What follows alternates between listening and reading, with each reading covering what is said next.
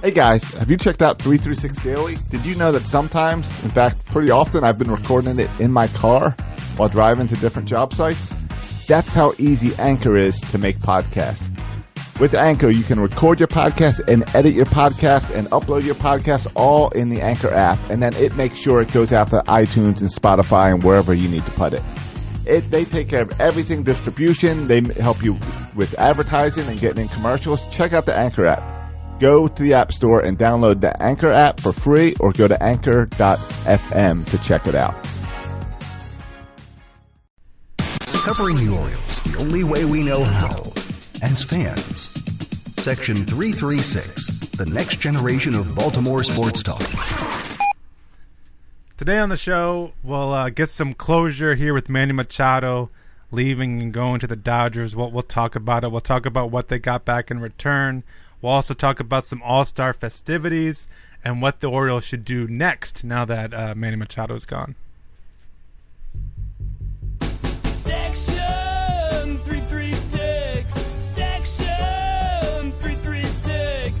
Section 336. It's the new Baltimore generation talking about the Orioles and the Ravens. And someday Josh, Bert, and Matt might even find time to talk about the Blasts. This is the world's greatest podcast. No better place to talk about sports that are being played in Baltimore. Section 336. Section 336. Section 336. Section 336. Ladies and gentlemen, boys and girls, welcome to Section 336, the next generation of Baltimore sports talk. I'm your endearingly stuttering host, Matt Soroka. As always, I'm joined by the button lover, Josh Soroka. How you doing, Matt?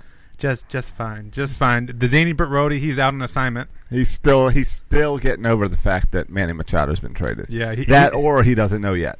Yeah, he didn't want to he didn't want to show. Yeah, it's possible he hasn't found out yet. He hasn't really been on Twitter or social media, so he's down in Florida. Right. That's just our little secret. Yeah. We'll find out at our spring training show. Yeah. We'll have another drunk episode. We'll figure it out about halfway through. We'll let him know. Yeah. But yeah, so it's just Josh and I holding down the ship. We hope you checked out our little bonus episode right when Manny was traded. We broke down what we got in return for him. We got some music here, Josh. Well, I figured we need to go with some sappy music. We got to talk about Manny. Yeah, I don't know if this is being overly dramatic, but I was thinking about this the other day. I don't have a very good memory. I don't remember a ton of moments in my life, but I remember the big ones, right? Right. Is it wrong for me to compare this to like 9/11? I remember I was when Osama bin Laden was shot. I remember I was. For some reason, the Fukushima nuclear tsunami and nuclear meltdown, I remember where I was when I heard that news. The Boston stuff. The Boston Massacre? Yeah. I mean, not the massacre. Yeah, the Boston bombers. Yeah. I don't remember where I was for that one. We were at Camden Yards when they caught the guy. Oh, I don't remember that. But now I put Manny Machado up there. I'm going to remember I was in Education 800 class, and I just trying to pay attention to my professor, but also on Twitter, waiting for the news to break. Right. And then a classmate of mine saw it happen like 30 minutes later, and she knows I'm an Orioles fan, so cavalierly said, "Oh, look at this. Like, it's some kind of interesting thing to note that Manny Machado was traded. Oh, did you see this?" And I'm over there, like, practically in tears, saying, "Did I see that? Of course I saw that." Don't be cavalier about this. "Oh, did you see that?" Like an interesting tidbit of fact. Yeah, I got it the next morning going into work when someone said, "So I saw that the Orioles traded Manny. What does this mean for them?" I said, "It means they were already horrible. Nothing changes." I was thinking about this as well, and thanks to Twitter, there were so many rumors in the past week, and we've been having this discussion for a month. I almost wish that there were no rumors, that there was no rumor of the Phillies, rumors of the Dodgers, and it just kind of came out like no leaks, just suddenly, all right, he's traded. I would much prefer that, and I know part of it is because of how it fell over the All-Star break. Yeah. And they didn't. I saw even in an interview with Manny yesterday. Manny was told on Sunday that he was traded, Right. Yeah. but I saw not to an what article team. at Bob Nightingale. Yeah. Right, Yeah. but not to what team. But that's when they pulled him out, and the fact that they wanted to keep it a secret throughout the All-Star break makes sense. And even during the All-Star game, ask him about it. Like that was Manny, weird. but Manny handled it awesome. The whole thing, The whole process, he was fantastic. I mean, and I didn't. The truth is, I didn't think like Manny leaving was going to be that like big of a deal, because I think we all knew Manny was gone. Yeah. So I was like, won't hit me, because we know we've been prepared for this. Yeah. Plus, I've even told you guys on this podcast that I'm done with Manny. That Manny's been irritating me too much in the past year. Yeah. But what got me is suddenly, him being gone, and then instantly seeing old highlight videos and realizing that I got to watch this kid grow up. Yeah. Yeah. And then seeing him in that Dodger blue, man, it got my feels a little bit. It's weird, and for some reason, well, I want to share a few of my. A few of my favorite memories. On Friday night, I definitely watched the Dodgers game more than the Orioles game. Yeah, I think you are with all of Birdland there. All right. I was very thankful for my MLB TV. Yeah. So I did the. I always go on the next day and go on the MLB app on my TV. Yeah, and watch the highlights. And watch all the videos, yeah. Man, and when Manny had that first highlight at shortstop for the Dodgers, yeah, and that was going all around Twitter, Manny showing off and stuff, that's where that again just hit me. And everyone's saying, oh, you see, UZR is crap. I told you that. Right, you've been talking about that. Everyone's now on board with that as Manny goes back to third base tonight. Always nonsense. Yeah, the Manny moving back to third.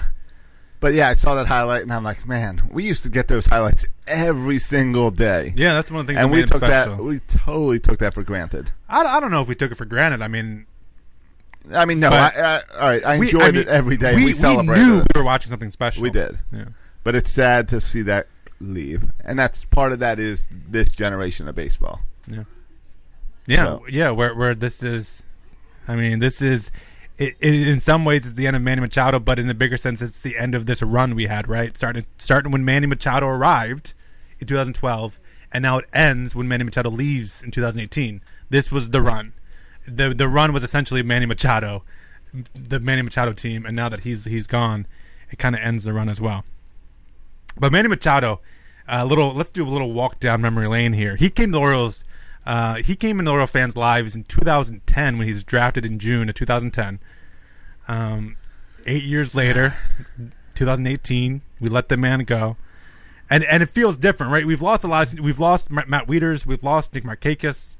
Like we've seen guys like that leave, but this somehow feels selection in the first round of the 2010 a little bit different. Player draft. The Baltimore Orioles select Manny Machado, shortstop from Beto Miami Private School, Miami, Florida.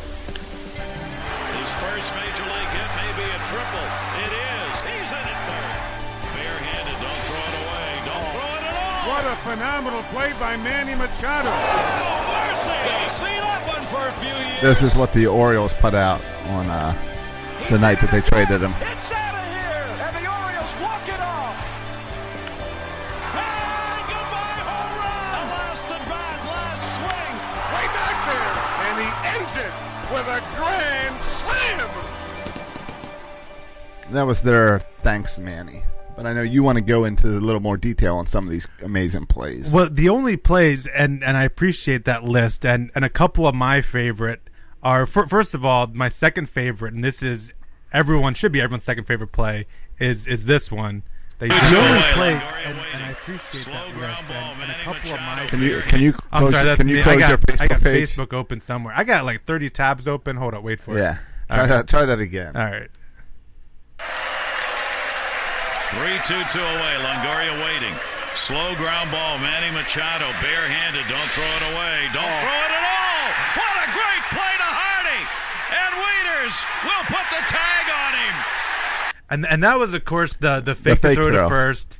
And that was what's amazing about that. And I remember, like, that's one of those plays where it's his rookie year still. That's 2012, right? That was his rookie year? His rookie year, he Why made that play.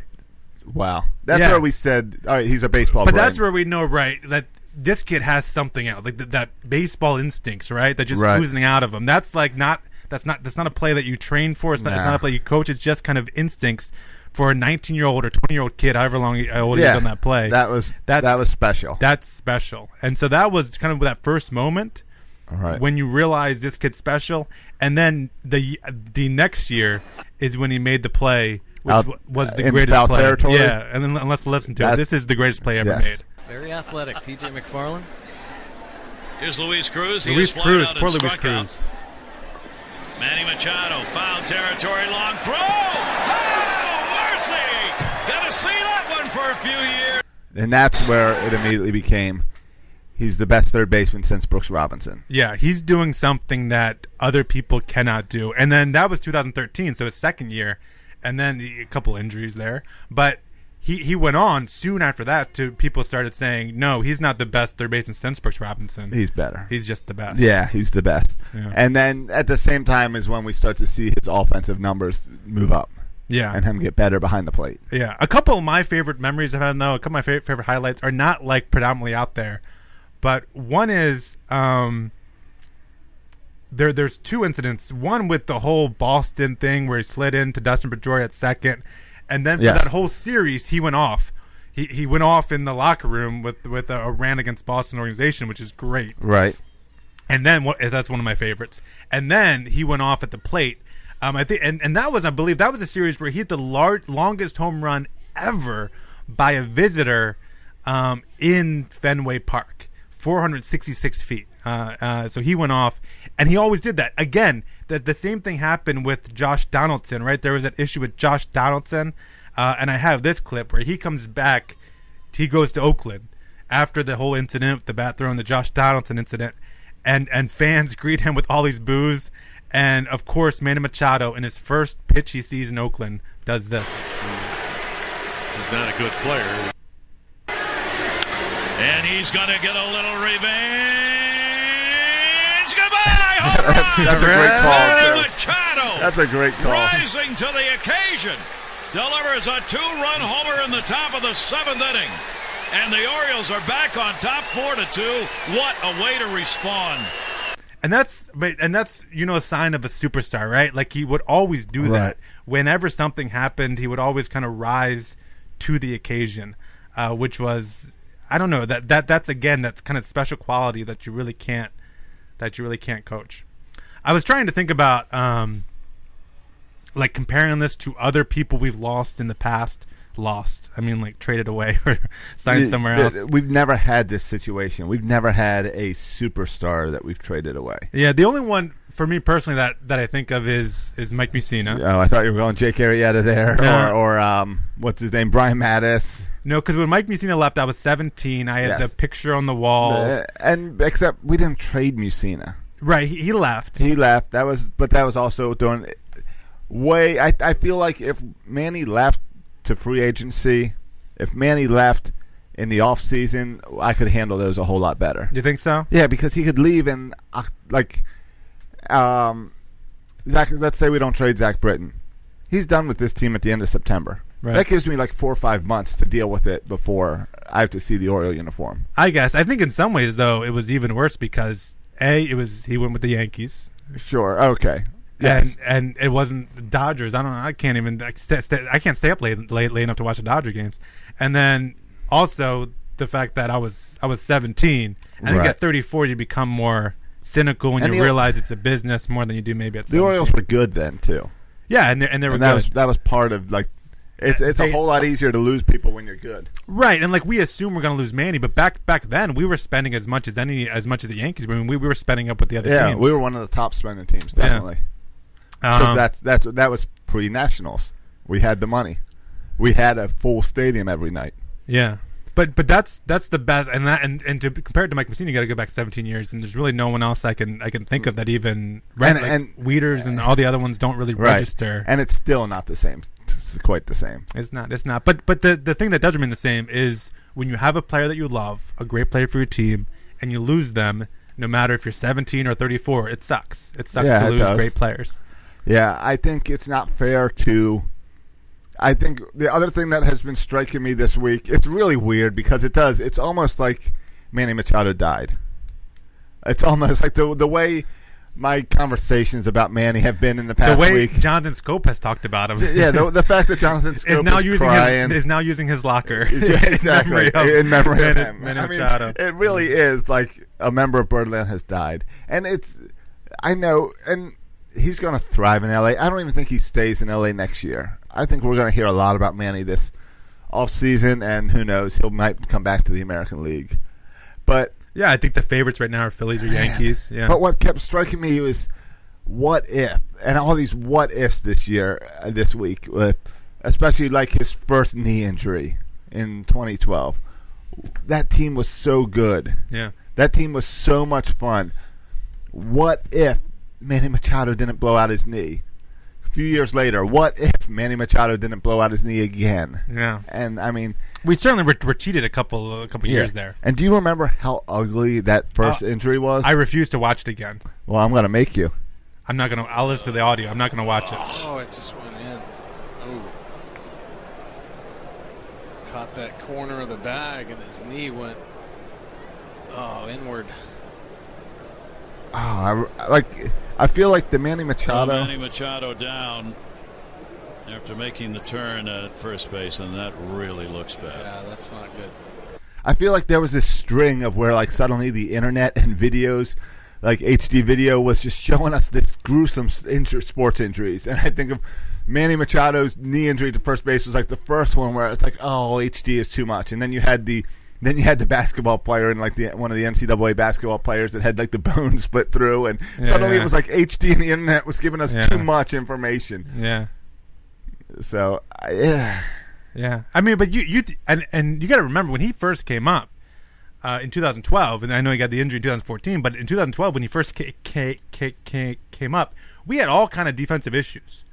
Betamete was our third baseman, but it was amazing because he came in and played an awesome third base. Betamete was out of there, and then it was like for August and September, we had like a winning percentage of close to 700, propelled us into the playoffs. It's just amazing how one guy can make that much of a difference. I was listening to Tim Kirchin, I think it was, talk about it. And Tim Kirchin said he was talking to Buck Showalter about it. And Buck Showalter was talking to John Russell back in 2012. And they said, hey, listen, we need a third baseman. What should we do? And John Russell was like, you should call up Machado. And then later Buck was like, hey, we need a catcher to help this team. What should we do? And he was like, you should call up Manny. And then later he was like, we need another starting pitcher. What should we do? And he said, call up Manny.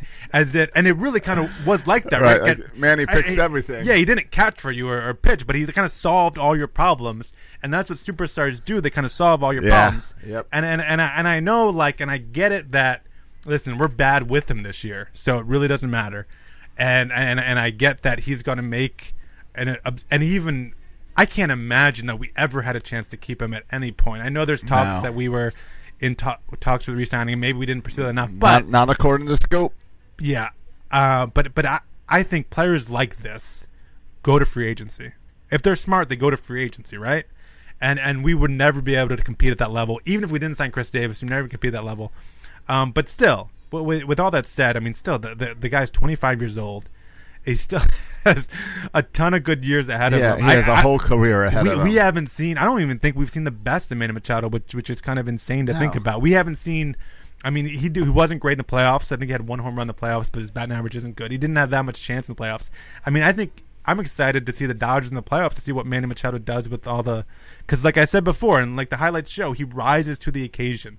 And so I think if you put him in a playoff situation, World Series situation, I think it's going to be fun to watch. It's just sad we have to watch him over and over again with another team. It gives me a reason to cheer for the Dodgers. It gives me a reason because it will be. Seeing Manny Machado grow up is something special. And I hope that we get to see him get a ring. I'd rather him get a ring this year with the Dodgers than next year with the Yankees. Yeah. I hope he gets a ring on a team that I can cheer for. You know, it really sucks I'm thinking about those 15-year-olds, 14-year-olds, 13-year-olds Those kids, this really sucks for them. It You know sucks what? for everybody, but I think it sucks for the kids a little bit more. Yeah. Here's what I spent a bunch of time working with teenagers the past few years and all. And what I learned with them is a lot of them don't have a favorite team. They have favorite players. Yeah. And I realized that's because a lot of that is driven because of the NBA and how players jump around. Yeah. And you're starting to see that in baseball and even a little bit in football, where I can understand that mindset of I don't cheer for the Orioles, I cheer for Manny Machado. Yeah.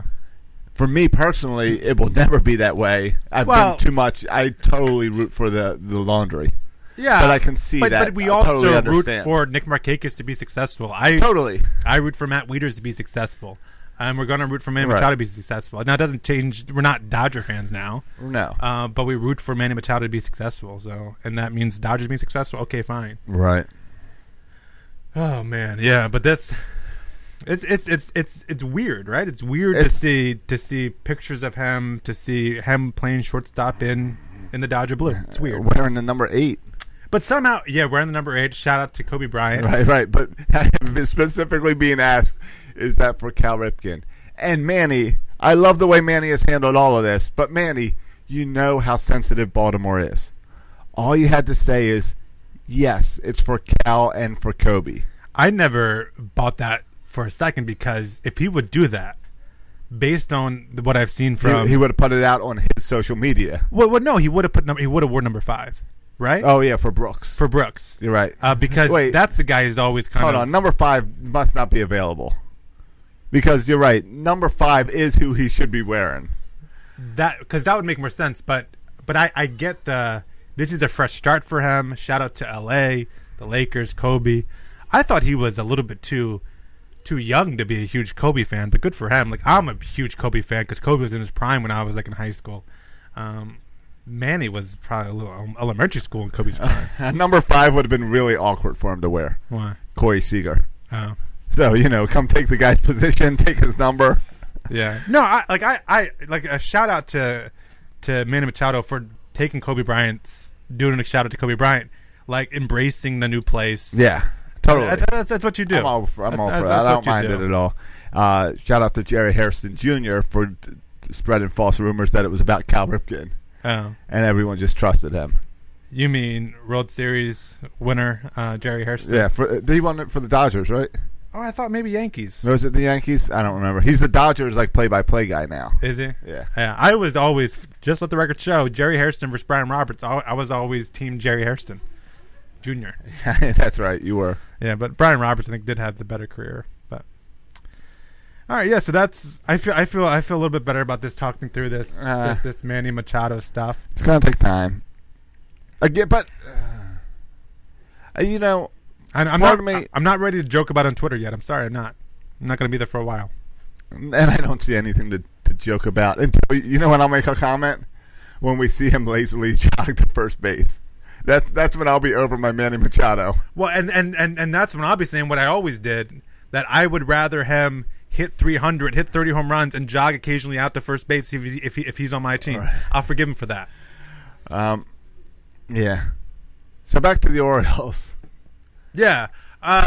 What we got for Manny Machado? They're so stupid. Is that Beckham again? Beckham just got picked off at first base immediately coming out of the rain delay. It was amazing we lost yesterday, too. This team was yesterday when Beckham forgot to miss second base? Or was that the night before? Was that 2 days ago? They all run together. You see Manny Machado was yelling at him about it? Yeah, I saw I like that. Yeah. Because that's the other thing is that we didn't cover with the Manny thing. Could you imagine being 25 and yanked away and knowing that all this stuff is great for your career, but it's still got to be awkward to now not be with Scope and be crying together, two men who have been together for so long. I've been an emotional wreck, but do you think it's a little bit much, this Scope and Manny, just crying and in there? He's using his locker now. Do you think it's a little bit over the top? I don't think it is at all. I mean, they've been together since what? Frederick Keys, right? Yeah. And think of the amount of bus trips that they've been together in single A and double A and triple A. Think of the amount of plane rides. think about the amount of hotel rooms, dinners together. Take baseball out of it and think of how much time they have spent together. Like, no one... Jonathan Scope and Manny Machado have a closer relationship and know more about each other than their wives. Like, they just do naturally. Like, they spend more time together.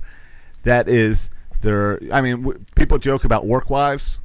Those two, that's their work wives. Yeah, here's a couple of quotes from Scope. He said, I went to his house, to Manny's house. I won't see him because he's a Dodger. I broke down and started to cry.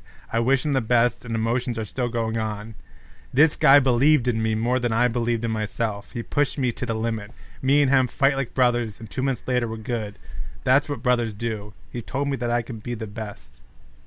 You know what I can't wait for? Yeah. October. To see Jonathan Scope sitting in Dodger Stadium cheering on Manny Machado. Yeah. Because you know what's going to happen. Yeah. You know Scope's going out there to support him. Yeah. And that's going to be so much fun and give me some type of joy with the Orioles at like 40 wins. Yeah. It is. And there's I've worked with good friends of mine, and it's fun to work with people that you're also friends with outside of work. It doesn't always happen. So yeah, I saw he was talking about Scope carrying the torch. He was rooting for him when he hit that home run at the to tie the game. And like you said, we of course eventually lost. Scope has moved into Manny's locker and left up like a sign or something that Manny had in there. Yeah. Though the report did come out that we haven't talked to Manny to Jonathan Scope at all about that's what Scope from Scope. Scope said no one's talked to him about an extension, which is really, really sad. Yeah, I said that. I tweeted out that this is the saddest thing I've seen of all of the Scope quotes. This quote, and the quote is Scope said they didn't try to re-sign Machado, and they haven't tried to sign me. So I cannot put it in my mind they didn't do it. They have got a reason why they didn't do it, right? So it's. The reason they didn't do it is because they're incompetent. I don't know. And part of the reason, and I can kind of give them a little bit of a pass for not doing it with Jonathan Scope because he was so bad before July. But I feel like, and now you're super busy with trades.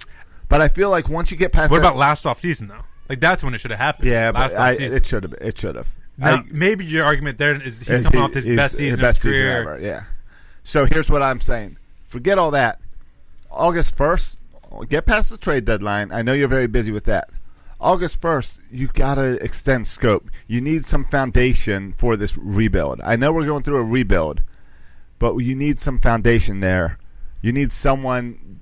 You need a cornerstone, not just for the players and some leadership for the players, but also for the fans. You need that guy there. Chris Davis is not that guy.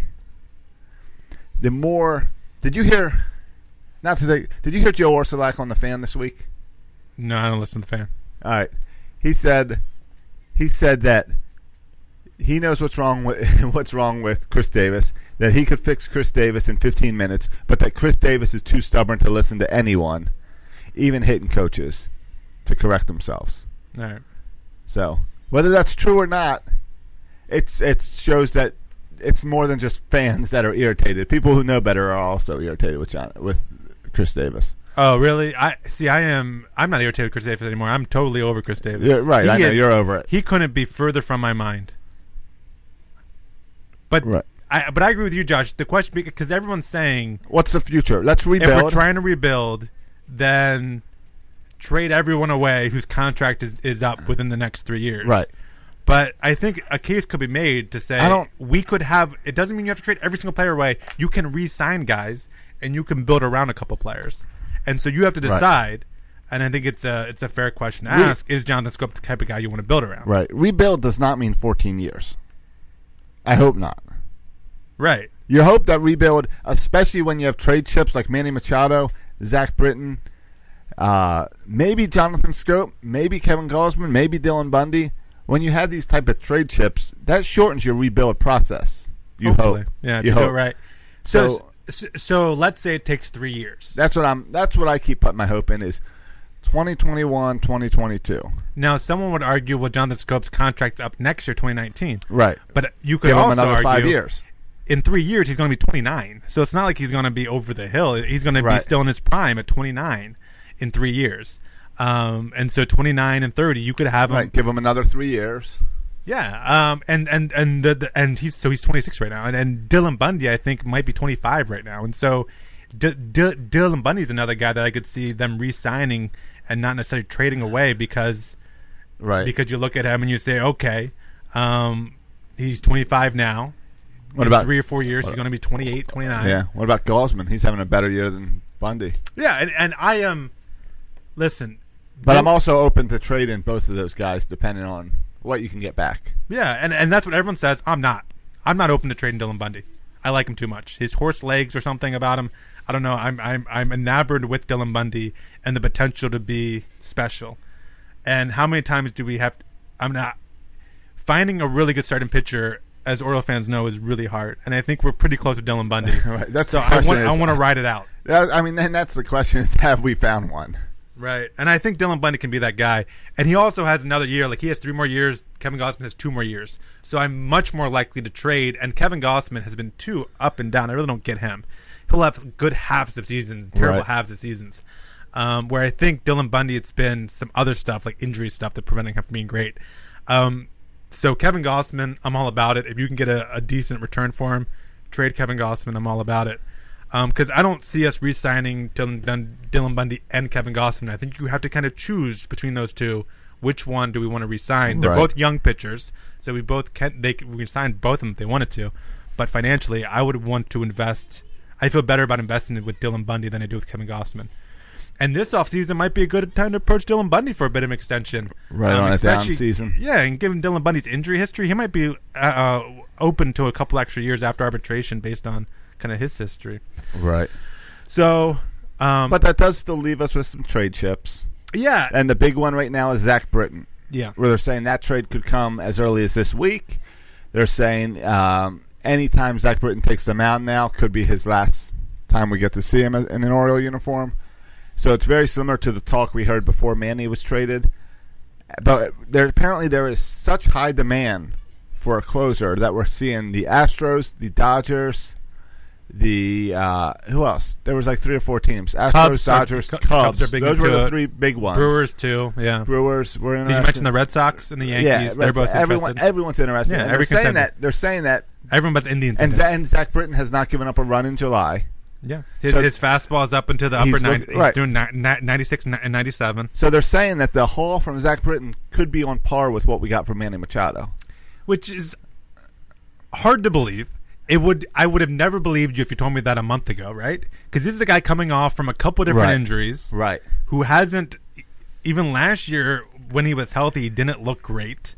But what it shows me is that pitching and reliable pitching is still more valuable than a position player in baseball, or at least seen as more valuable. And it seems like that's where a lot of teams have that hole, is a reliable closer, a reliable guy at the end of the game. It reminds me of Andrew Miller many years ago and how much of an impact he made for even as a rental in Baltimore. Yeah, but Zach Britton this year has pitched in 15 innings. Yeah. That's it. I know. That's it. And so you got to have a lot of faith in your scouting report that he's back to really invest in this guy. I'm actually surprised that there's been so much interest in Zach Britton. I think he's a stud. I think he can be a game changer. Like you said, bullpen's so important, but I'm just really surprised that people are buying he's back. Right. Well, except we've done the same thing. We watch the games, and we see that ball moving, and we say, all right, that's the Zach Britton that we know. Because it's interesting, right? Because with him, you just need that one pitch. I mean, that sinker is the best pitch in baseball when it's on. Right. And if you have that on and you can locate it, like you want that guy on your team. I tell you what, you're talking about re-signing. I don't know if we can get into this, but you mentioned the other day about re-signing, trading away Adam Jones and re-signing him. If you were to ask me, based on the people that are leaving in free agency this year, who do I want to re-sign? Of course, number 1 is Manny Machado. But number 2 on that list would be Zach Britton. I'd rather re-sign Zach Britton than Adam Jones. See, I don't think you can, because what's the point of having a closer if you're not going to be in that position to close out games? Well, my reasoning would be, first of all, I think the guy is insanely good. Are you going to convert him to a starter? We've been down that path. No, he said he doesn't want to. And so You shouldn't have, right. Just like Manny Machado should go out there and say, I don't want to play shortstop. I'm an outstanding third baseman, but whatever. But the reason I would sign, because Adam Jones, you cannot trade once you re-sign him. No, Zach I feel like Britton's there's so always, good. especially if Zach Britton it will be as good as I think he can be. I mean, you just look at his numbers. I know 2016 was his ridiculous year where he should have won the Cy Young. But the 2 years before that, he had an ERA under 2. I think even with him being great and all this interest, I still think in some ways he's underrated for how great he's been over the few years because of all these injuries. But he's getting a lot of money as a closer. He's very expensive. Yeah, I mean, like $10 million, I think. Oh, this year? $10.5 million this year. I mean, yeah, it's his last year of arbitration, so they usually make a good amount. Right, so that's going to go up. So that makes it tough to keep him and tough to pay that amount for the next season, especially when you're using that R word. Yeah, I'll probably go to the Phillies like everybody else. But I'm saying, that's the guy. Everybody always wants lefty relievers. I hope he goes to the Dodgers because I want a team that just keep sending everyone out there. I want to root for them. Yeah, it'd be. Yeah, and then I guess I don't know. I'm not really rooting for it. I'm thinking back to that Manny Machado deal, and I'm starting to get a little disappointed in what we got it back. To be honest, the more I think about it, what this team needs more than anything is starting pitching, and you could also argue middle infielders or like or left side infield, shortstop. Yep. Shortstop, third baseman, depending on how much you believe in Ryan Mountcastle as a future third baseman. But shortstop, certainly. I mean, we've seen Tim Beckham here be a knucklehead out there, day in and day out. And we didn't get a shortstop back, and we didn't get any starting pitching back for Manny Machado. Does that give you pause at all? Yes, it does a little bit. Where it's like that guy, that outfielder, he's got to be something special. He's got to be, and he's got to come up there, and he's got to make an impact, and he's got to be Adam Jones caliber. Because the rumors of the guy from the Phillies, that was starter material, and that was Adina or whatever. That guy was going to work up and be in your rotation in a couple years. So the guy from Phillies, Medina. The guy from Phillies, yeah. And to turn that down, in theory, again, we don't know if it was actually offered. It's just rumors. Yeah. But to turn something down like that for this group of guys, you got to think that outfielder's got to be something special. Yeah. Yeah. And, I know he came up and he struggled in his first game with Bowie. And everyone made a big deal about it. But he also threw a guy out at home plate. I think he threw two guys out that game. I just missed one. Yeah. Okay. Yeah. Yes, but Diaz, he better be good. And it's interesting to hear people talk. Like I heard Buster Olney talk about it. His thought was, listen, corner outfield, which Diaz projects to be a corner outfielder, that's the easiest position to find, in baseball. Right. There's always outfielders left in free agency. Maybe, but then you look at, all right, you can fill them with Trumbo and Mancini. Yeah. That's not really, I wouldn't call that filling them, Yeah, I would, you could argue, look at right field since Nick Markakis left, right? And exactly. So if it's that easy to fill, then why haven't we been able to fill it? From hearing people talk about it, it depends on the perspective, right? If you compare the Machado trade to the Aroldis Chapman, which people continually do, then the Machado deal will look like a disappointment compared to the Aroldis Chapman trade to the Cubs. But if you compare it to the J.D. Martinez trade that happened last year, all of a sudden it looks like a win. So it's all relative on what you compare it to. And every year it's going to be different teams and different availabilities. Though what about this criticism, which I was thinking about this, I don't know if this is fair or not, that the Orioles should have said, hey, we want, like for the Dodgers, we want May. Or for the Phillies, we want Sanchez. Sixto Sanchez, whatever the guy's name is. And this is the guy we want. Straight up. If you give it, even in the package. And if you give him to us, you can have Manny. If not, we'll wait. Right. And kind of whatever team flinches first, right? Right, because there was no rush. They made the deal 2 weeks before the deadline. Like, why can't you hold it and hold their feet to the fire until one team gives in? Right. I've heard people criticize Orioles for that too. And I agree with that. I'm trusting the Orioles, but I do say, I totally understand the criticism of saying, well, that was the best deal we got when you didn't hold their feet to the fire. I also understand on the Orioles half of this, Manny Machado is. Our phone calls, our phones ringing nonstop with Manny Machado. We need to move Manny Machado so we can move Britton, so we can move Jones. Yes, there's still 2 weeks left, but we got a whole team we got to move. Yeah.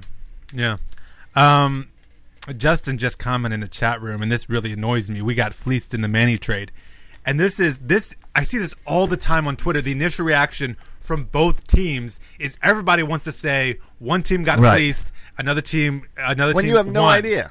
First of all, you have no idea. Let it play out. Yeah. Secondly, everyone agrees that this was this is the best the Orioles could do. Right. Even if you didn't like it, everyone agreed this is the best. So your argument was, if you didn't like this deal, then the Orioles could have taken it and said, either we'll take a lesser deal or take no deal at all. The only way the Orioles get fleeced is if they make no deal at all. Right? Yeah. But it's possible. Hold up. Just bear with me for a second. Is it possible, boys and girls, that the Dodgers, who won the trade, they win because they get Manny Machado for a playoff run and for the World Series, hopefully. They win. Is it possible, though, that that Diaz turns into a really good outfielder, a Nick Markakis type outfielder, maybe somewhere in between Nick Markakis and Adam Jones in that range, and all of a sudden the Orioles win too? Is it possible that we didn't need Manny Machado for 11 weeks, Dodgers do, so we both won the deal? Right. Is that possible? I think it is. You got to remember that 5 days after the trade, the Seattle Mariners thought they won the Eric Bedard trade. Yeah. Orioles look back at that as the best trade that we've done in recent history. Yeah. You got to remember perspective and timelines. Yeah. You got to let it play out. Or the Yankees and Cubs. The Cubs won the World Series the day they got Aroldis Chapman, or the year they got Aroldis Chapman. They won that trade. But Torres, or whatever his name for the Yankees, Gabriel Torres, right. he's turned into a really good player, and Chapman signed back with the Yankees, so the Yankees won it too. In that scenario, the Yankees won and the Cubs won. It's possible for two teams to win. Why does there always have to be one team got ripped off, one team got fleeced? I don't understand that mindset. Dodgers made this move to win the World Series this year. They're all about this year. For us, as Oriole fans, we got to wait and see what these five guys do. If they don't make it to the majors and they don't contribute, then maybe it wasn't a great move.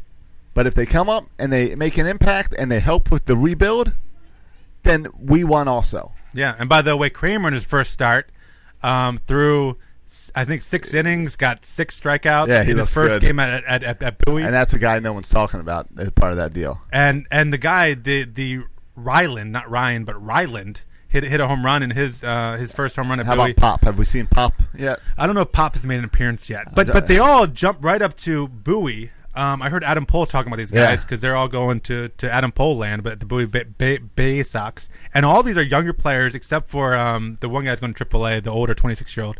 But they're all 21, 22. Yep. So they're kind of young players even for AA. And that's the thing to do, and that's what we're going to do, is go down to Bowie and check these guys out. Bowie's team is looking pretty good now. Yeah. We were going to go this week. It's rainy, so we won't go. Yeah. And Tim Tebow got hurt. Got hurt. Out for the year, you said. Out for the year, yeah. That's too bad. He was in the talks to get the call up this year to the Mets, too. Yeah. So that's too bad. By the way, I like reading like one sentence on Facebook and then just going on a rant about it where they can't talk back at all because I have the microphone and they just have a keyboard on Facebook. So I like that. Hey, did you also know about the trade? This is like freaking international with this deal. Okay. The one guy, I gotta look up all the names. Oh, you mean because we don't ever sign international guys, and now we got some in our organization? All the guys are the guy went to Norfolk. The utility player Valnero. What's his name? Let me look this up. He's from Venezuela. All right. The Diaz is Cuban. Diaz is Cuban. He's compared to Puig all the time. Who the Dodgers spent like $30 million on. Yeah, they spent a lot. Yeah. And Dan Duquette's like, look, I didn't even have to pay for this guy. Look at him. Dan Duquette just signed. That's the guy that the Dodgers didn't have to draft, just paid some money, and he's one of their top prospects, whatever. Hey, they said, remember, Duquette said we're going to get into international draft pick. Yeah. Then... So we got Venezuela, Cuba. Then I believe Pop is from Canada. I was going to say, he's got to be a North American guy. Kramer? Yeah. Where's he from? Israel. He's Israeli. That's a Dan Duquette guy. Yeah, that might be a Dan Duquette connection. He must have went through Dan Duquette's school. But both his parents are from Israel. Okay. And I think the Ryland he's American. Okay, so one American? Yeah. Gotcha. Well, yeah, I saw that your Twitter thread the other day they were trying to take it down the path of the Orioles only sign white Americans. I made one tweet and it was hijacked for this whole conversation about race. I participated in none of it. I thought like it didn't even warrant a comment. It didn't even make sense. No, that we're not signing Scope or Manny because he's not white. Because he's not white. Because the comparison is that we re-signed Chris Davis. Yeah.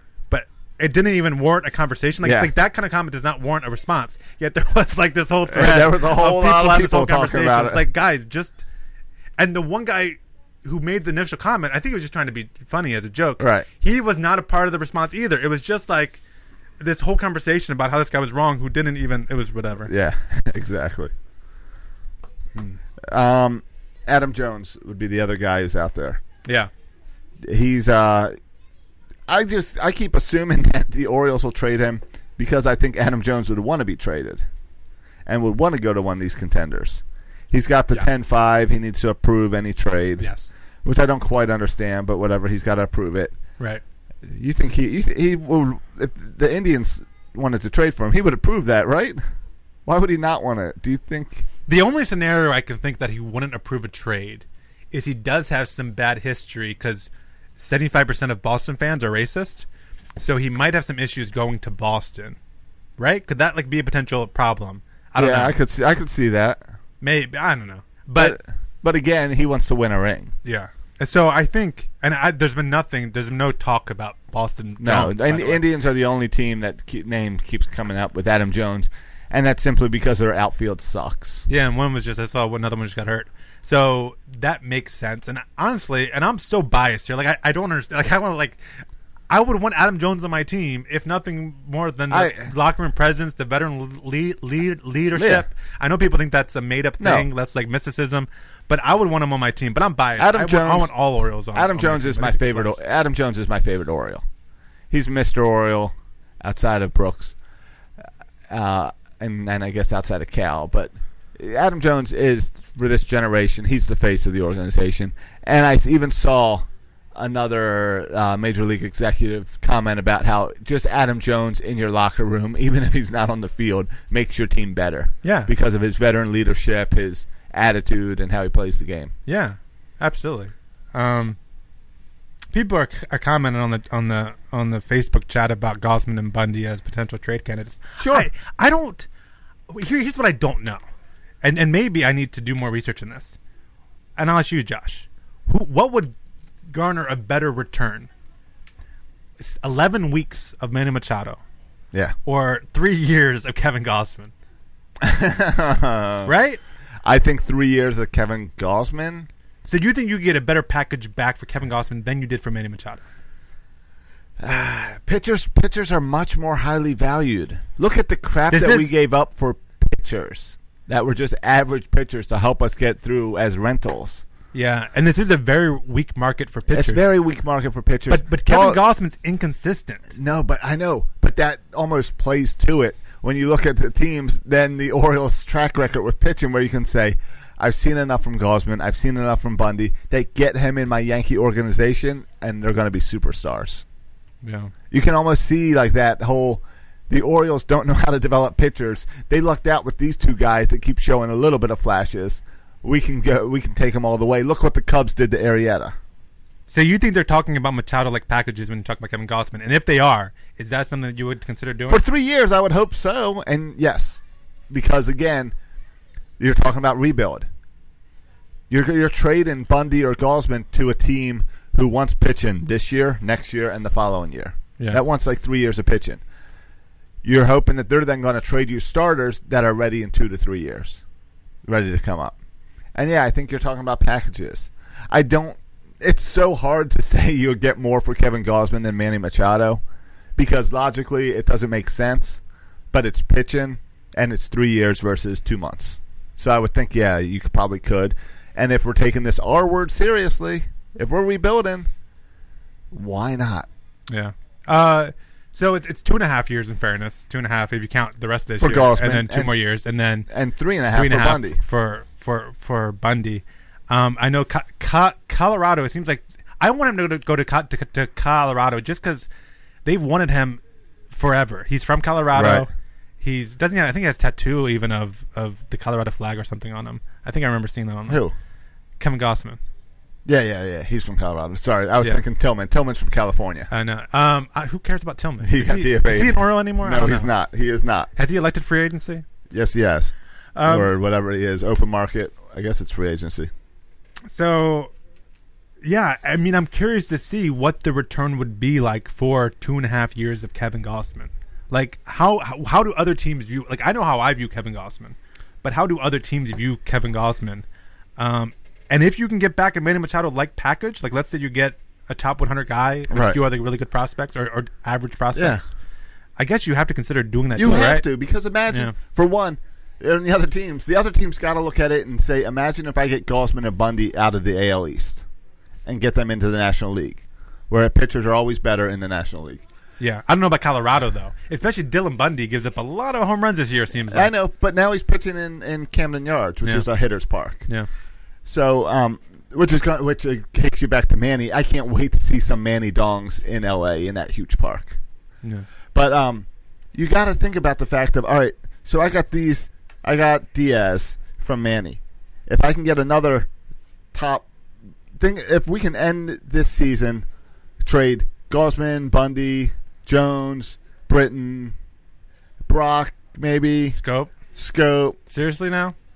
Think about if you trade all these guys and we end the season with 6 guys coming in as our top prospects. We would definitely win the Eastern League championship for AA. Definitely. But then you build that all up and they all hit in 2020, 2021, 2022. They all hit the majors around then. Yeah.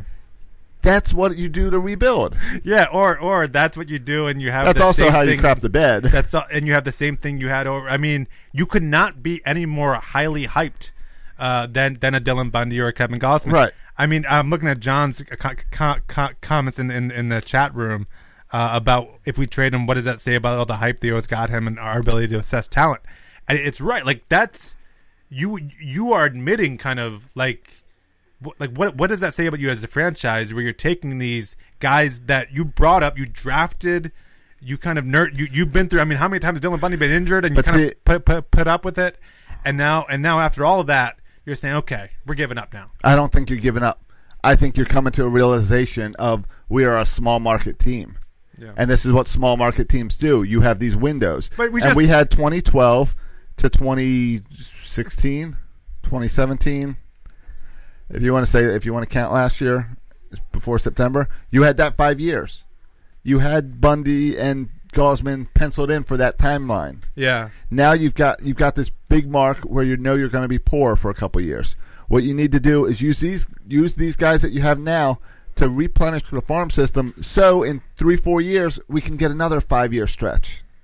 Yeah, I understand that, Josh. But again, for that 5-year stretch, I want a 29-year-old Dylan Bundy on my staff.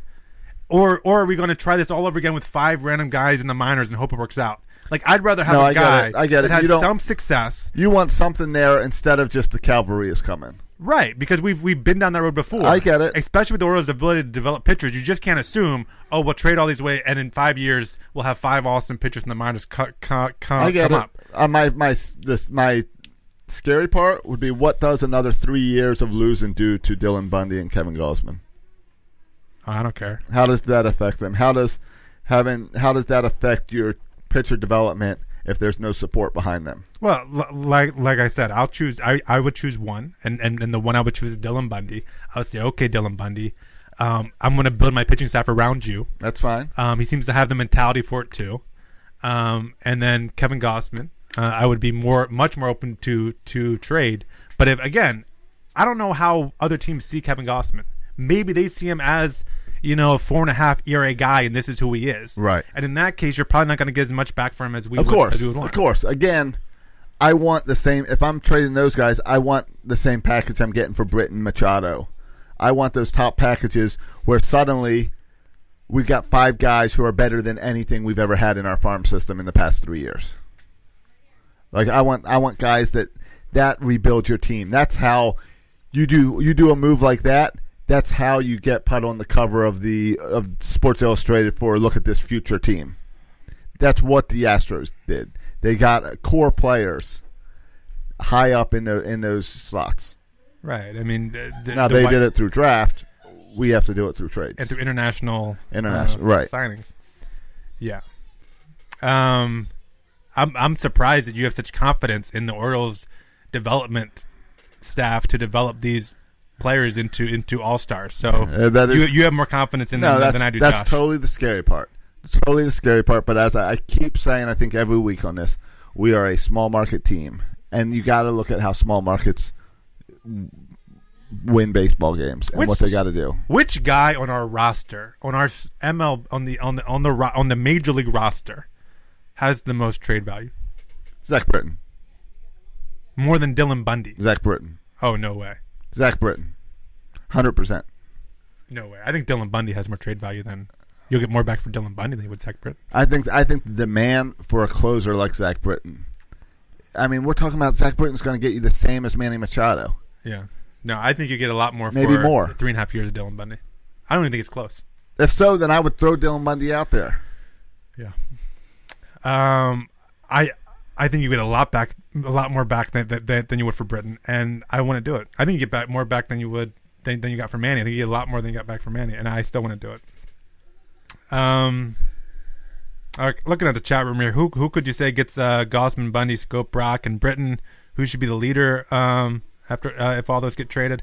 I had that conversation today with someone who's going to be the MVO this year. So let's say we trade Jones. Yeah. We trade Scope. Who's your MVO? Well, even if we keep Scope, I don't. Tim Beckham. I think maybe Mark Trumbo might be the running favorite here. I mean, how would that make Oriole fans feel if Mark Trumbo won? Yeah, or maybe Mancini. Yeah. Maybe they'll give it to him. I mean, it's sad. I mean, Mancini's having a terrible year. Yeah. So I think Mark Trumbo is having. I could be wrong. He might be having the best year. Who's another guy that because he's having such a good year, you might be able to get a little something for him. Yeah, I would more than anyone. I think Mark Trumbo would be the guy I would like to trade. Well, yeah, because then that opens up your right field. Yeah, and I think if I'm a Colorado, or if I'm a team who needs either first baseman, or if I need a DH, I really like Mark Trumbo. I think he can be a decent player for you. The problem is we have 3 first basemen, and so if we got rid of Mark Trumbo or Trey Mancini, got rid of one of those guys, I don't care, either one of them. Right. It would give us more flexibility because we do have a bunch of outfielders coming, and if Trey Mancini, we can't have Trey Mancini sitting on the outfielder when Diaz is ready to come up. Diaz, Mullins, Hayes, Stewart, all of them, they're outfielders. All the best brothers are outfielders. Yeah. Joy says, I get the idea of rebuilding, but how long is it going to take for at least 4 of the 5 players we got from Manny before they get to the majors? We have to keep someone worth watching now. And it's true. I'm not a proponent of losing 140 games every year. I don't want to watch this every year. No. Remember, even though in the dark ages, the Orioles would sign guys that they could market. Yeah, and I don't want to do that, right? Like I'd rather. I want young guys out on the field that are fun to watch. Yeah, that at least I can root for them. And if you're the Orioles, them develop. I'd rather lose with the $80 million payroll than lose with a $120 million payroll, right? So yeah, let get good kids and then let them play. Right. Yep, let the kids play. Yeah. All right. Anything else as far as trade talk goes? Michael Givens. I don't think they should trade Michael Givens either. And Givens is a tough one. He's had up and downs this year. Yeah, and my whole reason you're not going to get what you want for him. Yeah, and I'm overly, and I know like I'm overly optimistic, but I look at Michael Givens. Another guy is going to be here for several more years, and I think, listen, Michael Givens has a chance to be really good, and I think the Orioles should still trade him, just not right now. Like, wait till he's good again, and then trade him. Because I think Get right his now, value up. Yeah, right now I think you'll be selling low with Givens. I mean, he has a 4.5 ERA this year. That's like last year was 2.7, and so he's having a bad year this year, and he's under team control until 2020 through 2021. So I'm saying, like, hold on to him, and then in the offseason or next trade deadline when someone needs a reliever and he's having a great year, then you trade him. But I don't think you should sell low on. Right. They were just showing Cashner on the Masson screen. I think that's a guy that you could probably trade and get something for him. He's had a decent year. I don't think anybody wants Cashner. You don't think so? I don't think Another starting pitcher? No, I don't think so. All right. But if someone does, go for it. But I don't think so. Josh, you want to talk at all about All-Star stuff? I just we don't have to really get into it. I enjoyed, for the first time ever, I enjoyed Mike Trout. You know, I'm on my not Mike Trout. I've always liked Mike Trout. Bryce Harper. Yeah. You know, I hate Bryce Harper. Right. I enjoyed Bryce Harper in the All-Star game or in the home run derby. He literally saved that home run derby from being a joke. Yes. I don't understand why they can't get good home run hitters. They all bail on. No one wants to do it. No offense to Schwarber, but we get like Judge, Stanton, Cruz, Machado, like huge names, and they don't want to do it anymore. I know, and so we got a bunch of bums in there, and then Bryce Harper. Thankfully, Bryce Harper and his dad saved the home run derby. When I think home run derby, I can't help. I think home run derby, I always go back to Ken Griffey Jr. Okay, I go back to Josh Hamilton a little bit. Josh sooner. Hamilton, you're right. Josh Hamilton's another one as classic home run derbies. This one's right up there. Yeah, with Bryce Harper. The father-son relationship made it really special. The home crowd, I hate Washington. I hate the Nationals. I hate Bryce Harper. The home crowd getting behind him, especially given the kind of the tough year he's gone through this year. Yeah, the struggles he had. The poor Bryce Harper behind him. The bandana is now as symbolic as the Griffey backwards hat. Yeah, I mean, they're I don't know if it's in Washington D.C. It is. Okay, it is. I don't know if it'll carry on like the Griffey. Like you still think of Griffey today for the backwards hat. Yeah, you're not going to get that, but I mean, they're now selling those bandanas everywhere in D.C. Right, and then the fact that he kind of cheated just adds more to the whole Bryce Harper. The fact that I hate him. Yeah, I don't think it really. I don't think it matters. Well, and I think, and I don't really understand that because he cheated. Why? Because the dad was throwing pitches before the ball ended. But it's like that's like you're getting punished for hitting the ball really far. Right. That's what never really sense That's to me. What I don't understand about the clock. Yeah, it should be you keep, and I think it's like rewarding players for not hitting long home runs. Right. Well, what it is it's all, you know what it is. It's for the TV market. Right. It's for the TV crowd. Yeah. And I think they'll change that. I think they can easily change that to say this you is can throw them as fast as you want. Sure. Because they invented the clock. All right. Yeah, right. I think they change that going forward, that you can throw it, because the other part is if you throw too fast is pacing yourself. Yeah. They should do it like they do in soccer, where you get the extra time at the end, where no one knows how long it is. It's until no one knows. You just do it for a little while after the time runs out. The penalty clock or whatever, bonus clock. Yeah, right. But no, it made the home run derby extra special. The All-Star game was okay. The All-Star game, I was way more focused on Manny Machado and all that. But I enjoy the mic'd up players in the All-Star game. I loved them talking to the guys on the field while the ball game was happening. Me too. I love that. The Orioles need to do that now that they're irrelevant. Yeah, I think it was really. I really enjoyed the All-Star game, and I have not said that in a long, long time. Yeah, I don't think this is the most I've enjoyed it as an adult. Yeah, I've talked about this in the past before. That's what they should do to make baseball. It's not slow. It's kind of the pace of play, but I think it offers so many opportunities to do things like this, like mic up people in the dugout, mic up play. Like I think they should be doing more of this. I see Adam Jones goofing off in the outfield all the time. Yeah.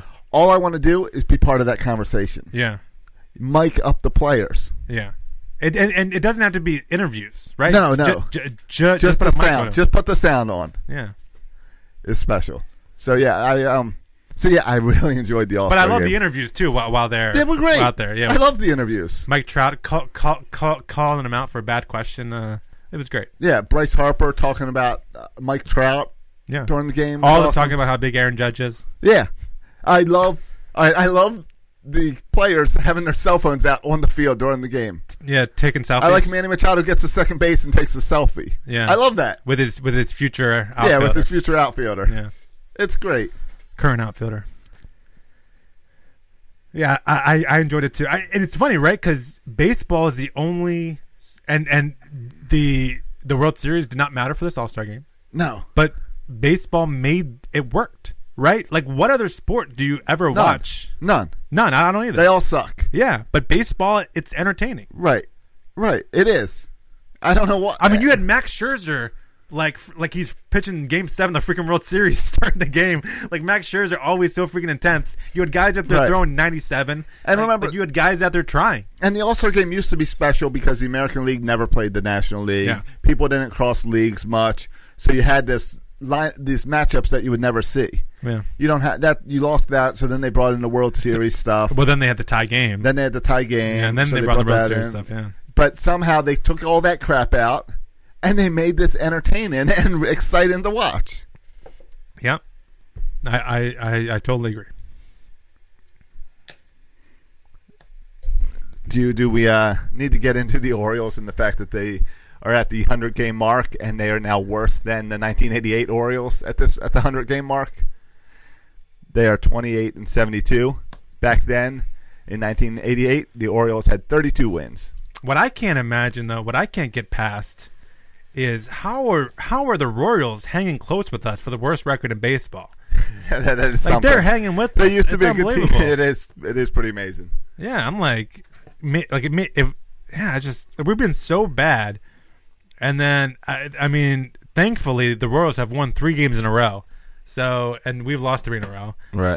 So our margin for number 1 pick has kind of increased a little bit. There's a big series at the end of the month. I think it's at the end of the month, or maybe the first week in August. The Royals for a week for 3 games. That's gonna circle your calendars, boys and girls. The battle for last place. The battle for the battle for Bobby Witt Jr. Right. The quit for Witt. Yeah. The Witt Cup. Yeah. I'm surprised you talked All-Star game. You didn't talk Josh Hader, Josh. That's funny. I was just going to bring up Josh Hader because I was just going to say the exact same thing. We went over the All-Star game, and the Josh Hader thing was interesting because it was happening during the All-Star game. Yeah. And you had this joy and celebration of baseball, and then suddenly Twitter's all fired up about Josh Hader and these tweets that they brought out from when he was 17 years old, 7 years ago. And a little more so because he's one of our own. Both that he played for the Orioles, and he's from our county. He's an old mill kid. Yeah. Grew up in Anne Arundel our county, just like we did. Yeah. Yep. And so I see all that. I tried to do research to figure out who did this digging and brought all these up. I couldn't figure it out. Oh, man. Are you jealous? Do you wish it was you? No, I don't. Did you ask me, am I the guy who brought it up? I wish. No. I don't know who brought it up. If you knew these things existed a week ago, I assumed, would you dig them up? And do you think someone waited till the All-Star game to bust it out? I assume. Would you do it if you knew about it? No. Oh, you wouldn't? No. Well, what would you do about it? You just ignore it? I'm not the type of guy that's going to go look up old crap and try it. Do you know how many retweets you would get? Yeah, you'd get a ton. Ton of retweets. All right, it's all about those retweets. I just assumed this was a Barstool move.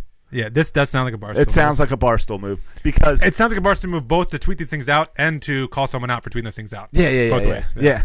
So, because the kid was 17 years old.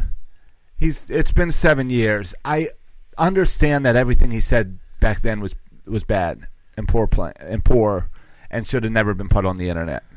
I also know how 17-year-old boys speak. I know the type of music that 17-year-old boys listen to.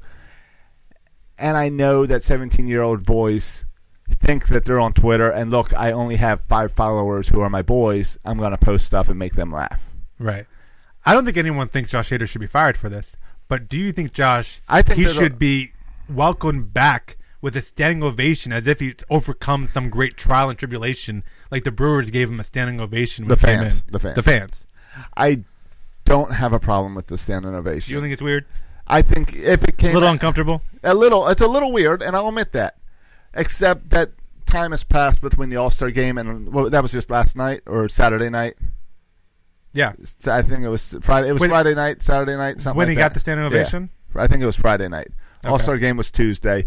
Between Tuesday and Friday, Josh Hader has apologized and said that all his teammates has rallied around. Teammates rallied around him. And even more importantly, all the teammates rallied around him. All the teammates said that it spoke highly of his character and that is not the man.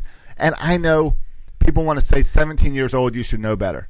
Between 17 and 24, you do a lot of growing up. You do a ton of growing up. And people don't want to hear it, but you do a ton of growing up. There are 24-year-olds that I run into all the time that I still call kids because they have not grown up yet. I also know that this kid is from Anne Arundel County, and I know the way that kids act in Anne Arundel County. They are generally better off than other people. They think they are better off than other people. They are really into rap music that encourages this type of talk. And this is how they talk when they're with their boys. A bit entitled? You looking for that word? Yeah, entitled. That's what I meant by better than. Yeah. They're entitled. They think the world revolves around them. The parents in Anne Arundel County, so many of the parents raise these kids with sport is more important. You making this baseball team is more important. You getting to the majors is more important than anything else. That I got to put this, sorry, but when you're 17 years old, what you put on Twitter speaks about more about your parents than what you are becoming. And I look at that, and I look at what you tweeted 7 years ago speaks more highly of your parents than who you are now as 24 years old. I agree with some of that. I think I like this discussion because I think it brings up this point that we all are kind of products in some way, to some degree, of our society that we grow up in, right? And so this is like Psychology 101. Like, I'm watching my 1-year-old Silas learn how to read books and turn pages. And he learns how to turn pages by just watching me turn the pages, right? This is how he learns. Yes. No one sits down and tells him this is what you do. You learn by just watching and observing others. And so I think the Josh Hader tweets are an indictment of not just him, but an indictment. You're right, Josh. And I think more than the parents, of that society that he grew up in. The school. Yes. And me and you and everyone who lives in this society. Totally agree. In high school, anything that was dumb was called gay in high school. I called everything gay that was dumb. I have a whole lot of trouble not using the word retarded. Right. I struggle with that because my entire life was retarded. Right. Because we grew up in a society where this is just kind of accepted terms everyone uses. Yes. And so at what point, it's a really interesting question, right? At what point do you stop being held responsible for that? And at what point do you have to take some responsibility of, I shouldn't have been using that kind of language? Right. And that's where that's where I'm with Josh Hader. He came out and said that was wrong. His teammates spoke with him. We've seen him change. I don't give him a completely free pass. Because I understand what I would love to see him do. Because 17-year-olds, in some respects, should still be responsible, right? Yes. For their actions and words. And here's what I would like Josh Hader to do. And if I was his PR team, I would get all on this. You know how every fall I do these fifth quarter things. And it's after the high school football games, a positive environment for all the kids to hang out at. Right. And I hear a lot of that talk that Josh Hader used. I hear at these events.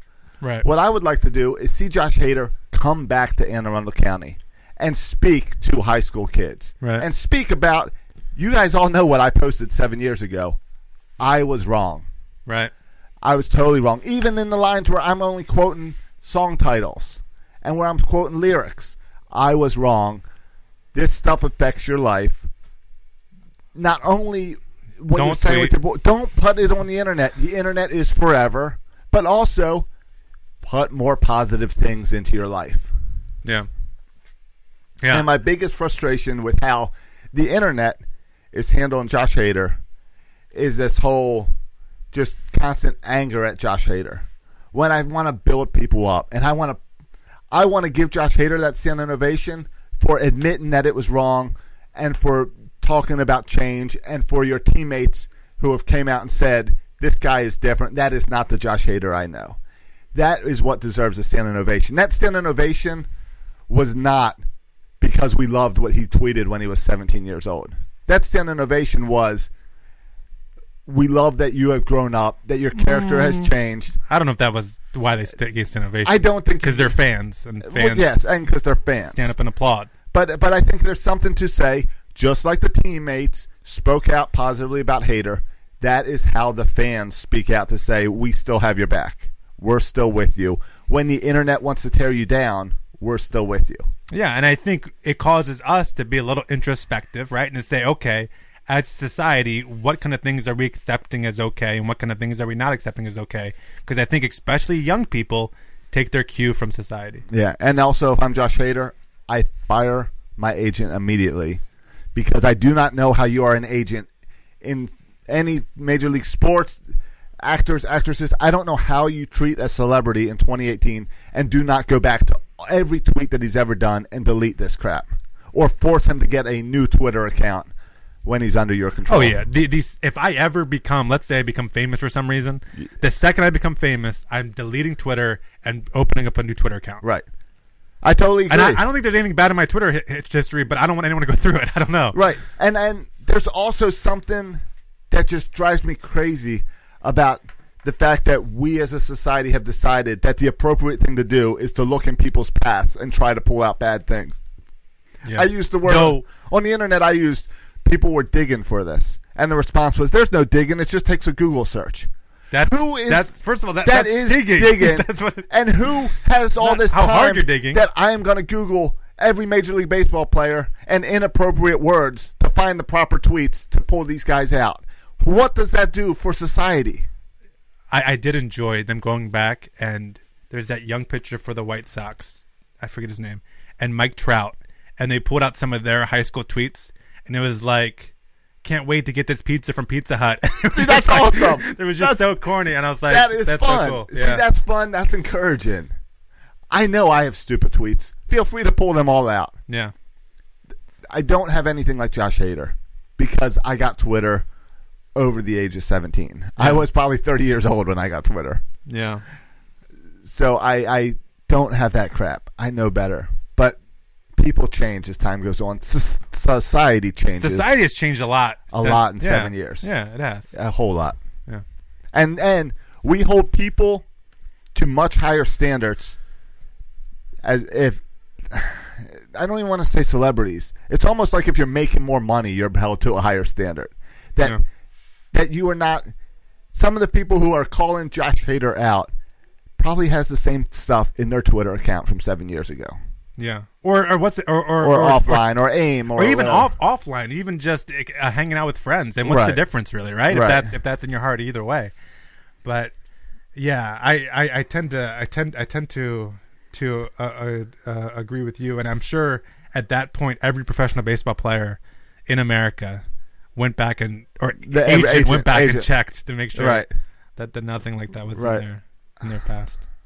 Yeah, it's really, but I think it's a really kind of interesting conversation. It says a lot about our society too, and there is this element of like the moral police that I'm seeing more and more of, right? Like we so want to tear people down, and it's so sad. It's not what we want. Even though I'd love to just bash Peterson right now for getting thrown out at home plate, but I am trying to be a more positive person, and I think it's sad that we like to tear people down, especially when, to take it even further and outside of baseball, we're in the world of celebrity culture, we're seeing a suicide problem. And you don't want, like, all of this negativity leads into all this other crap. And if we could just be positive and love each other and praise each other, you don't have to worry about these tweets. Stuff like this won't happen anymore if you just love each other. Yeah, and it's okay to hold people accountable and to call them out for it. But yeah, there's a line that I feel like at some point was crossed here. How did we get into this really deep show? I don't know, because it's baseball. Because Josh Hader is a pitcher from Anne Arundel County who used to play for the Orioles and now is one of the best relievers in baseball. Yeah, when I texted you earlier today, I thought you were going to shoot me down when I said I wanted to talk about Josh Hader. I know, and normally I don't like, you would. I don't like getting into this in the politics stuff. We didn't get into the Papa John's a couple weeks ago. Yeah, like I usually shy away from these issues, but I think this is interesting, and it's close enough to sports to. I think it works. Whatever. Yeah. All right. What else we got? Did I send you some informal show notes? Did we cover all the important stuff here? Yeah, because we're not going to get into Ravens yet. We'll get into that soon. There will be some new film study episodes coming out soon. Did you see Flacco? Flacco's super positive. Did you see him? Oh, yeah, it's about the quarterback controversy. He's taking up your mantra, huh, of being super positive. Yeah, he says there won't be any more controversy once we're winning. Let's see. You said you told me you didn't sign up for The Athletic, but we don't have to get into that. I signed up. I like that. I really like. Good that Baltimore has yeah, that. I'm really excited that Baltimore has that. I like Connolly a lot. I'm okay with Connolly. He's on that. I want to go a lot. I want to go a lot, but I'm okay with Connolly. I like Connolly, and I really like Jeff Zaborski, the Ravens guy. He's awesome. Okay, I don't know a ton about him. He's a former Sun guy. All right. But yeah, the only thing that we did not cover in our show notes is how the way this season has gone, how fitting is it for the Orioles to get stuck in an elevator in Toronto? Oh, yeah. And I wanted to ask, like, this I think is a really... Who would you, if you had to get stuck in an elevator with an Oriole player... first off, who would you want to, or who would you not want to get stuck with? How much fun was Adam Jones' Instagram story? It was good. And to see Chris Davis... That's what social media is for. Yeah. How much did you want Crush to pull that elevator door open? Yeah, and that's why the person I would most likely be stuck in an elevator with and least like on my baseball team is Chris Davis, because I feel like he could single-handedly go all Incredible Hulk and open that door. Yeah. Yeah, I mean, Chris Davis, Adam Jones, I don't know if you can really beat that combo for being stuck in an elevator. Yeah. Would everyone's least likely person be Mark Trumbo? Mark Trumbo and a hotel cart of pies. Yeah, it's got to be Trumbo. Trumbo seems like he's no fun at all. I think I might be okay with Mark Trumbo because I wouldn't have to worry about him like talking my ear off. Like, you don't be someone who's just going to sit there and keep on talking to you the whole time. Like Adam Jones, I feel like could be a little annoying. Keep on talking. He could be annoying. Like, come on, you're taking up all the air in here. Yeah. I think I would like to be stuck in an elevator with the entire bullpen staff. Whenever they do shots in the bullpen, whenever they do shots in the bullpen, the guys are laughing. They're cracking up. They have found a way to pass time sitting way out in the cheap seats for every game. So I think they would be fun. I think Buck Showalter would be fun because I feel like Buck would just be making comments about how stupid it is that we still use elevators and that nothing's improved and all this crap. So I would like Buck's snark. Yeah. Friend of the show, Trey Mancini. I think he'd be a good one to be in the second elevator with. Just because he seems like a cool guy to talk to. Yeah, young guy who should still be enjoying life, enjoying baseball. Yeah, I would not want to be stuck with Jonathan Scope because I feel like he would start thinking he's going to die and I'm going to miss Manny and get all emotional because Manny's not there with him. I'll never get to see Manny again. And I don't want to be stuck in an elevator with Jonathan Scope having an emotional breakdown. All right, then I'm going to stay away from that one. Then I'm going to stay away from Caleb Joseph. He seems to have some bad luck. Oh, that's true. And I'd be a little concerned that I wouldn't make it out there whole. Yeah, fair enough. All right, so I think that's a good list of who we would want or would not want to be stuck in an elevator with. I think we've clearly gone over an hour. Yeah, we're over. There's some comments on the like, who should be the MBO? It's like someone said Blyer for MBO, even though he's missed out the season. That's a good call. I like that one. Yeah. Other one said, "Who's going to be our All-Star next year?" Trade everybody away. It's going to be a great question. Blyer might have been our top trade chip if he didn't get hurt. He could have been it. Yeah, he would have been good. He would have been a good trade chip. Not top, but he'd have been good. He had team control and the type of season he was having. Well, if he has a good year next year, there's always next year. There's always next year. Yeah, that's a good one. This is our last Manny show. Yeah, let's not talk about Manny anymore. All right. And hey, for Zach Britton, can we get back a starter, please? Can we get back a young prospect pitcher? Starter. Yes. For Britton? Not ready, prospect. Yeah, prospect pitcher. Top Britton. Yeah, top guy. Give me a top 100 pitcher. Top 100 pitcher. Is that asking too much? No. That might be asking too much. I don't know. No, that's what I want. All right. That's what I want too. A top 100 pitcher. I don't care from whom. Cubs are like trying to get Britton. I'm like, Cubs, you guys don't have your guys' farm system's terrible. Give me your whole farm system for Zach Britton. I don't know what these Cubs doing, talking to us about Zach Britton with no farm system. Get out of here, Cubs. Farm system worse than ours. All right. Well, our last Manny Machado episode. It's been fun, Manny. It's been a pleasure. It's been a pleasure to watch Manny Machado play. What do you think happens next? You think we got another episode next week, or you think we're jumping in with a bonus Zach Britton trade? We will have a bonus Zach Britton trade. I hope they wait it out. I'm like, put the guy you want out there, and then don't make a deal until someone gives it in and gives it to you, or make the deal last minute on July 31st or whatever. Don't settle for less. Like the Mets with Familia settled for less. Don't settle for less, Orioles. There's 7 teams who want them. Every team is contending wants them. So get the guy you want, or don't make the deal at all. No, make the deal. Make the deal. Make the deal. Make the deal. Do not be sitting with Zach Britton in August. Make the deal. Yeah, fine. Make the deal. Just do it right. Yeah, but don't make the deal 2 weeks early if you don't need to. Right. Now remember, whatever they do, people are going to bash it. Yeah. Be prepared, Birdland.